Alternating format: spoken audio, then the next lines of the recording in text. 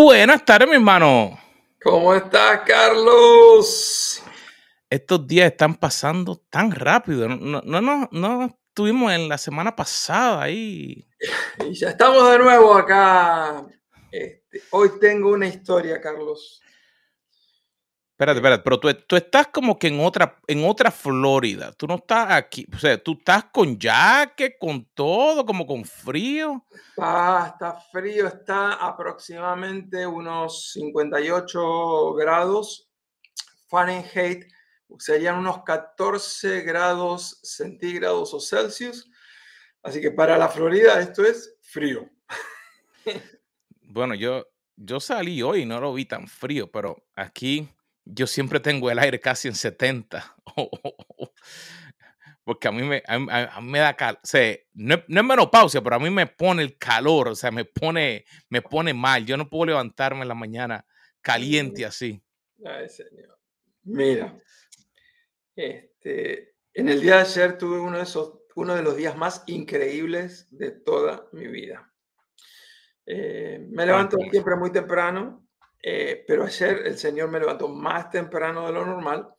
Los que están en nuestra audiencia saben que nos gusta tratar de leer toda la Biblia en un año, no es algo legalismo, así que si hay un día que no se puede, no se puede, Ujú. pero normalmente tratamos de hacerlo y por alguna razón que solamente Dios conoce, el pasaje que yo tenía que leer no es como que mi corazón me decía, lee Primera de Pedro. Y le dije, pero Señor, estoy siguiendo un programa, lee Primera de Pedro. Así que traté de ser obediente a esa inquietud que tenía y me pongo a leer el capítulo 1 y me pongo a leer el capítulo 2 y el capítulo 3 y el 4 y termino de leer toda Primera de Pedro. Tuve que volver a leer algunos pasajes. Primera de Pedro es una epístola, una carta escrita a los judíos que fueron dispersos. Así que el apóstol empieza a decir a los que están aquí, en Asia, en Bitinia, y les va explicando todo eso. Y todo Primera de Pedro habla de la importancia de seguir a Cristo, pero de seguirlo a Cristo en sus sufrimientos. Y yo no sé a ti, pero eso de andar sufriendo no es necesariamente uno de mis temas favoritos. Y seguir a Cristo, y para que sigan sus pisadas, para esto Cristo murió, y para que esto Cristo sufrió. Y la invitación de toda la epístola yo sentía es, tienes que aprender a sufrir por mí. Y uno, acá en los Estados Unidos no estamos sufriendo una persecución directa, aunque hay una persecución cultural, hay una batalla cultural que es obvia, pero no es que me están viniendo a buscar a llevar a la cárcel por ser cristiano, por lo menos todavía.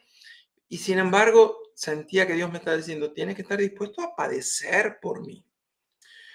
Carlos, hago mi devocional, que fue más largo de lo común. Siento que hasta tengo que orar por eso. Muchas veces yo leo la Biblia y mi oración es una oración de otra cosa, pero yo sentía que tenía que orar por eso.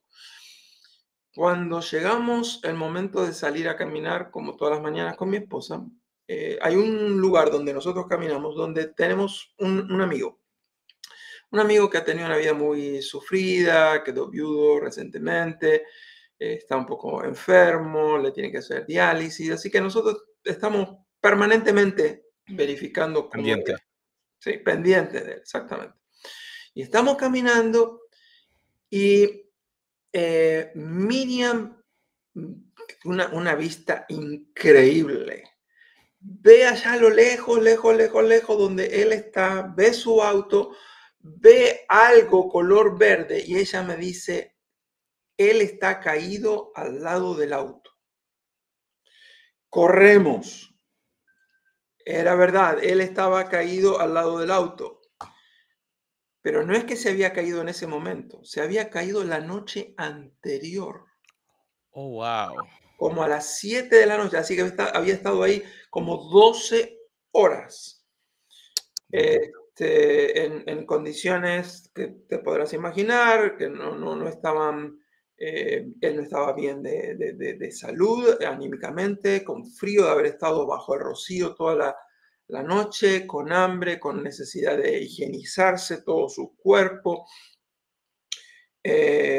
Nos tomó como 2 horas Mía fue urgente a prepararle un desayuno, algo caliente para que tomara, algo para que comiera. Llamamos a otro vecino, nos ayudó a entrarlo a su casa. Y Carlos, literalmente esta persona necesitaba higienizarse de arriba abajo. Wow. Y eso es lo que hicimos. Y la persona que estaba al lado mío, una persona así físicamente el doble que yo, tuvo que salir porque no aguantaba, tenía ganas de vomitar. Y el Señor me dio una paz, una fortaleza. Y yo estoy solamente describiendo el 10% de lo que pasó ahí, ¿no? Yo dije, Señor, tú eres increíble, increíble cómo tú me preparaste para esto.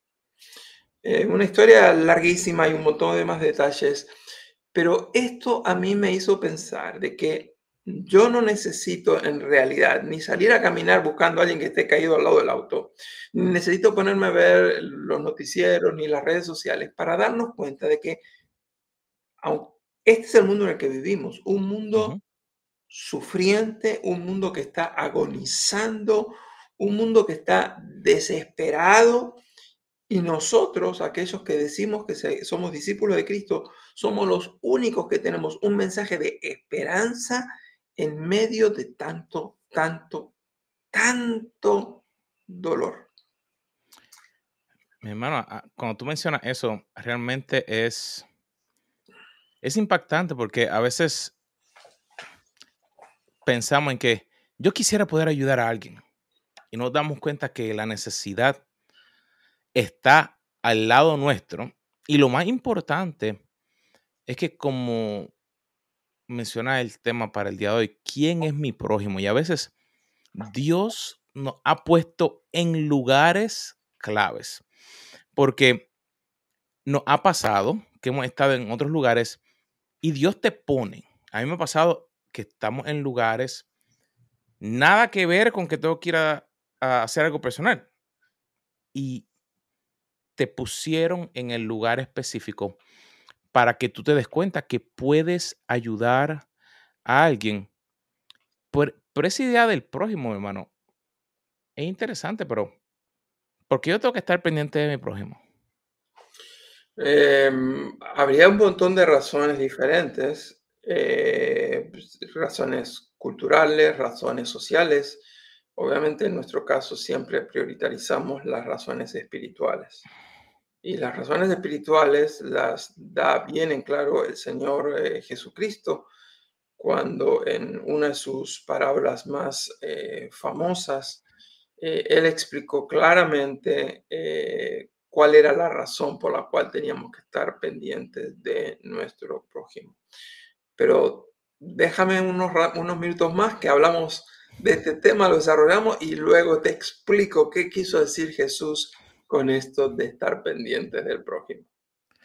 No, y una de las cosas que siempre tratamos de tomar lo importante y es que esto no es solamente algo espiritual, porque en nuestras empresas donde trabajamos, los que tenemos negocio, eh, en organizaciones donde estamos siendo parte, siempre tenemos personas cerca de nosotros. Ujú, Y cuando tú estás pendiente para tú apoyar a otros, ujú. eso hace una diferencia. No, completa. Y no significa que tú seas el mejor o que quieras hacerlo con interés, sino de tú estar disponible Mm, para tú utilizar todos los talentos que Dios ha puesto en tus manos. Así tú puedes traer bendición, así sea dentro o fuera del lugar donde tú estás. sí. Estaba pensando que, por ejemplo, si uno considera una hora del día, en esa hora del día en el mundo, por lo menos 5 niños van a morir de manera absolutamente horrorosa, de manera muy violenta. Pero si en vez de una hora estamos pensando en el día entero, más de 100 niños van a estar muriendo y sufriendo cosas que no podemos ni siquiera describir en este programa. Si estamos hablando de una sola hora del día, literalmente miles de personas van a estar muriendo, ya sea por un accidente automovilístico, tren, barco, avión, o por una enfermedad a la cual no nos agrada para nada, que es la palabra cáncer.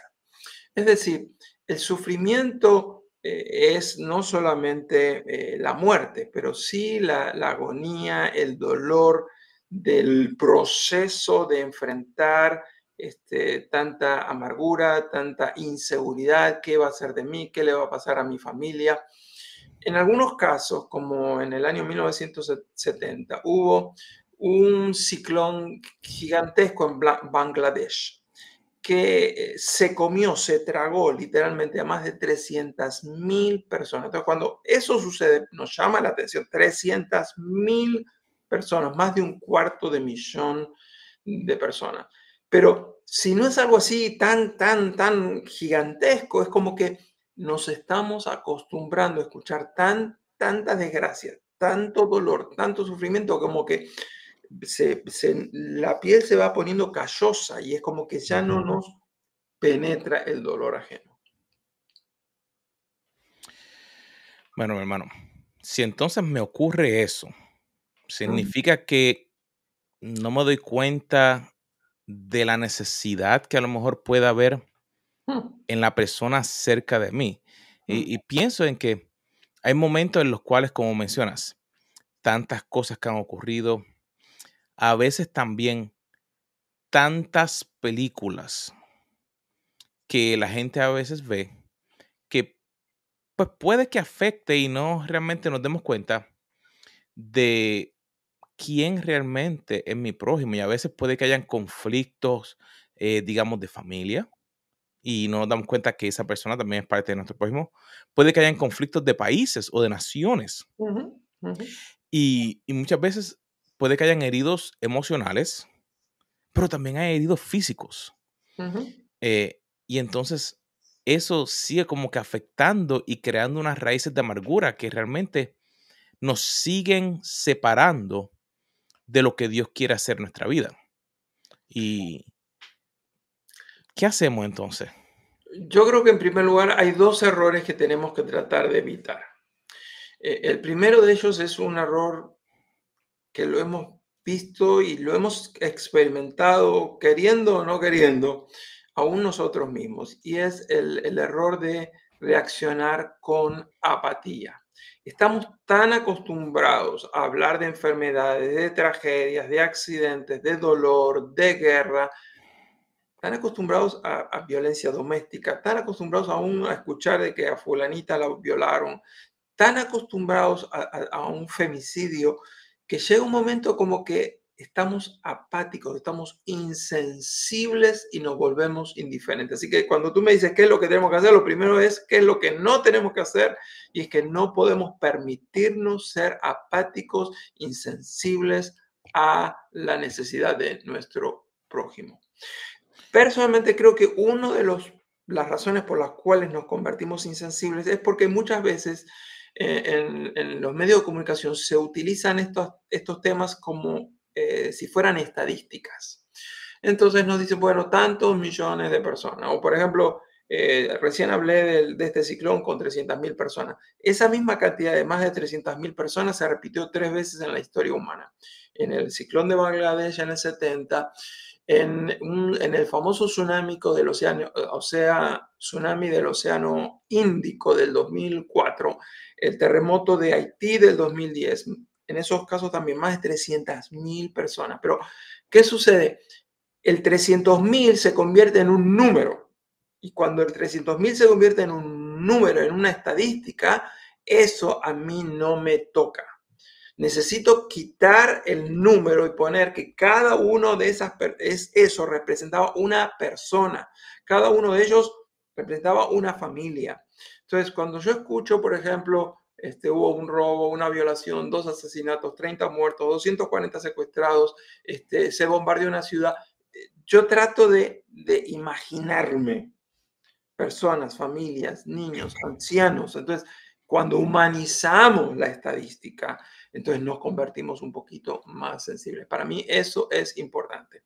El segundo lugar es no solamente humanizarlo de esa manera, sino también pensar que esa persona que fue asesinada, esa persona que fue violada, esa ciudad que está en guerra, que fue bombardeada, esa podría ser mi ciudad, ese podría ser yo, podría ser un miembro de mi familia, podría ser parte de una crisis en mi propio hogar. Así que todo eso me ayuda a mantenerme más sensible. Siempre a mí me gusta cuando yo estudio la Biblia, cuando hago algo, el opuesto de apatía. Yo diría que a lo mejor podría ser comenzar a ser más sensible. Ujú, El poder pensar de que esas cosas me pueden pasar a mí. Y no estoy hablando de tener miedo. Sino, ujú, por ejemplo, si estoy pensando en mi prójimo, ¿qué pudiera pasar? ¿Qué me gustaría a mí que la gente hiciera por mí ujú, cuando yo estoy pasando por un momento difícil? ujú, Digamos, porque todo esto que acabamos de mencionar son cosas que ocurren afuera, pero digamos, puede que dentro, digamos, de una empresa tú puedes tener algo similar, tú puedes tener apatía por un compañero de trabajo. O sea, ujú, tuvo un problema, una situación, perdió un contrato, cosas así. Y no es que nos riamos o cosas así, pero tener apatía en contra de él porque tú quieres ganar o tú quieres hacer algo. Y es darme cuenta que todos estamos aquí por un propósito. ¿Cómo poder juntos venir a que en vez de tener apatía de mi prójimo, cómo puedo tener simpatía? ¿Cómo puedo ayudar? ¿Cómo puedo yo conectarme para que de ahí podamos todos juntos vivir, como dice la palabra, los hermanos juntos en armonía?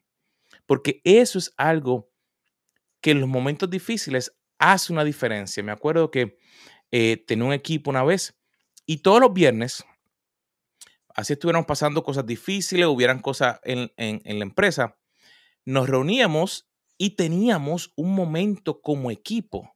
Y la gente ya esperaba ese momento, por eso mismo, porque era el momento de, en vez de todo lo que estuviera ocurriendo, ahí era donde nos reuníamos y podíamos venir y apoyarnos los unos a los otros. Así que una de las cositas es que, pues, como mencionamos, es uno de los errores, pero ¿cómo lo mejoramos? Es que en vez de sentir apatía en contra de los demás, ¿cómo puedes sentir simpatía? ¿Cómo poder ujú. buscar de conectarme con lo que está ocurriendo para así poder ser una mejor persona? Sí, el otro tema es que tenemos que tener cuidado que hay otro error que es muy común y es que nosotros queremos reaccionar con un sentimiento de seguridad y defensa. Entonces, una de las primeras reacciones cuando hay peligro es ingenuamente pensar, bueno, pero esto no me va a pasar a mí. Ujú, Por ejemplo, yo no vivo en ese país donde hay tanta violencia, o yo jamás me hubiera relacionado con una persona como esa persona, porque se relacionó mal, mirarlo cómo terminó pagando. Entonces, empezamos a hacernos un montón de historias pensando que eso no nos va a pasar a nosotros. Pero la verdad es que a mí me parece que si hay una lección que tiene que enseñarnos el famoso COVID-19 es que estamos todos en el mismo barco y no sabemos cuándo nos puede pasar a nosotros. Así que la verdad es que la muerte está viniendo literalmente a buscarnos. Ya salió. Es cuestión de que le va a tomar un cierto tiempo para poder encontrarnos. Entonces, en vez de pensar esto no me va a pasar a mí, yo tengo que ser no solamente sensible a la posibilidad y a la tragedia que está teniendo la otra persona, sino que también tengo que romper ese autoengaño y a sincerarme y darnos cuenta de que somos frágiles. Y para mí no hay nadie mejor que Job. Job, aquel experto en dolores, en sufrimientos, experto en miserias humanas, él dijo, el ser humano, y lo estoy parafraseando, el ser humano que ha nacido de una mujer, dicho sea de paso, él tenía bien claro que los seres humanos pueden venir y pueden nacer solamente a través de una mujer, así que tenía bien clara su sexualidad en ese aspecto. Pero él decía, el ser humano es corto de días, dice, y esos días que son cortos están plagados de sinsabores, de dolores, de angustias, de sufrimiento y de agonía. O sea que en vez de pensar esto no me va a pasar a mí, más bien deberíamos ser conscientes que esto sí me puede pasar a mí. Y precisamente el cristianismo no es vacunarme contra los problemas, sino tener la aseguranza de que cualquiera sea el problema que tengamos que enfrentar, Dios ha prometido estar con nosotros todos los días hasta el fin. Si los cristianos no tuviéramos problemas, los cristianos no pagáramos seguros en nuestro automóvil. Pero la verdad es que tú y yo pagamos seguro y esperamos nunca usarlo, pero la verdad es que los cristianos tenemos que pagar seguro porque los cristianos también sufrimos accidentes. Se entiende, ¿no es verdad? Ay, ay, mi hermano, esa está buena. Porque muchas veces, como tú dices, pensamos de que no nos va a llegar a nosotros. Y ese es el autoengaño Ujú, de que entonces lo que ocurre es que me autoengaño de que las cosas no me van a pasar. Y cuando me pasa algo, así sea chiquitito, pequeñito, ujú, es, es lo último. O sea, y ya se me cayó, perdí todo lo que tenía. Y es interesante que estamos hablando de eso porque Job siempre ha sido uno de mis personajes favoritos en la Biblia. Y si nuestra audiencia no has tomado el tiempo de leer Job, no por ver los problemas, porque es diferente tú leer Job cuando tú estás pasando por un problema a cuando tú estás queriendo aprender. Y una de las cosas que me llama la atención es que Job tenía sus valores claros. Yo te diría que en el tema de hoy de quién es mi prójimo, yo tengo que estar claro de quién y cómo yo debo responder.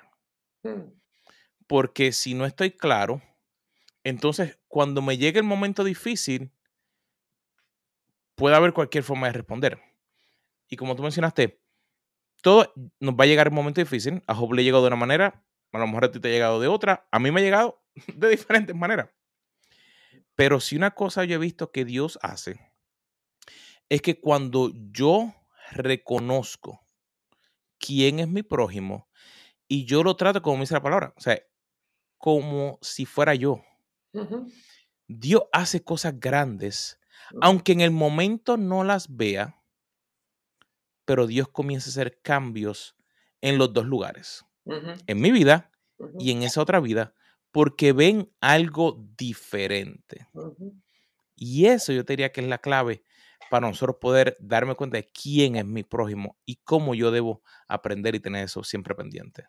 Sí, si seguimos el relato bíblico de Lucas capítulo 10, Jesucristo estaba hablando de los dos grandes mandamientos. Hay que amarlo a Dios con todo el corazón, con toda el alma, con todas las fuerzas, con toda la mente. Entonces dice, pero también tienes que amar a tu prójimo como a ti mismo. Y entonces hay un intérprete de la ley, se acerca a Jesús y dice la Biblia, él estaba tratando de justificarse a sí mismo y le preguntó, bueno, tú hablas de que hay que amar a los prójimos como a ti mismo, pero ¿a quién voy a amar? ¿Quién es mi prójimo? Entonces Jesús en vez de responderle, bueno, tu prójimo es, él les cuenta una parábola. Y la parábola es de alguien que está descendiendo de Jerusalén a Jericó. Y es muy notable la palabra descender, porque tú y yo, cuando estuvimos allá, nos acordamos, ¿no? Jerusalén está arriba, todo lo Ujú. demás está abajo. Así que va descendiendo y dice que camino a Jericó hay ladrones que vienen, lo asaltan, pero no solamente le roban, sino que lo lastiman, lo hieren, la persona queda muy mal herida. Y entonces, ante la pregunta, ¿no? ¿Quién es mi prójimo? Dice que al lado de esta persona que quedó tan mal herida pasa un sacerdote. El sacerdote era el que tenía que interceder a favor de las personas delante de Dios. Y esa persona que tenía que haber intercedido por esta persona que acababa de estar tan mal herida delante de Dios, dice que lo ve y en vez de enfrentar la situación y cumplir con su rol, dice que lo esquiva y sigue por su camino. Dice que entonces pasa otra persona, y en este caso es un levita. El levita era una de las tantas personas que ayudaba en las diferentes labores del templo. O sea, de nuevo, una persona que en teoría era muy religiosa. Y esta persona hace exactamente lo mismo que el sacerdote.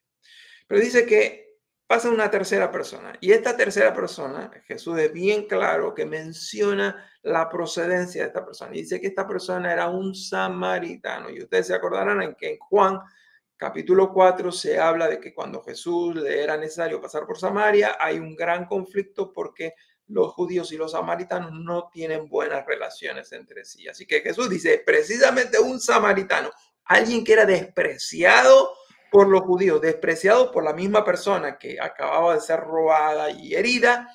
Sin embargo, esta persona se baja de su cabalgadura porque tiene compasión. No pensó en de qué nacionalidad será. Ah, si es samaritano lo ayudo, si es judío no lo ayudo. No, tuvo compasión del ser humano y dice que vendó sus heridas, le pasó aceite, lo sanó. Se dio cuenta que no era suficiente porque el estado de salud de esta persona no estaba, no eran correctas. Así que dice que lo sube a su cabalgadura, lo lleva a un lugar para que se pueda recuperar, para que lo alimenten y paga por el cuidado que esta persona va.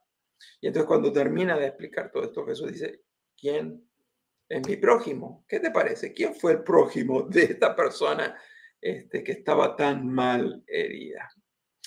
Entonces, la pregunta es, ¿quién es mi prójimo? A mí no me tocó venir de Jerusalén a Jericó y ver una persona que acababan de robar.